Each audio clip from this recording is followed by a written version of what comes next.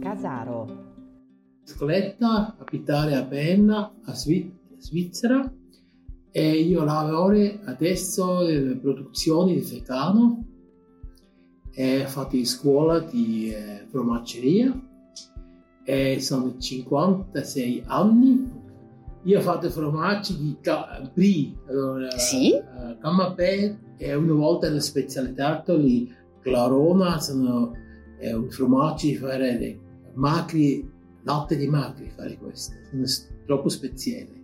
Mi piace i formaggi e mi piace mangiare anche, tutto questo è filosofia di formaggio, mi piace di lavorare anche in montagna, così, diciamo anche con gli animali, se le mucche, così, questo sono, perché ho fatto questo lavoro.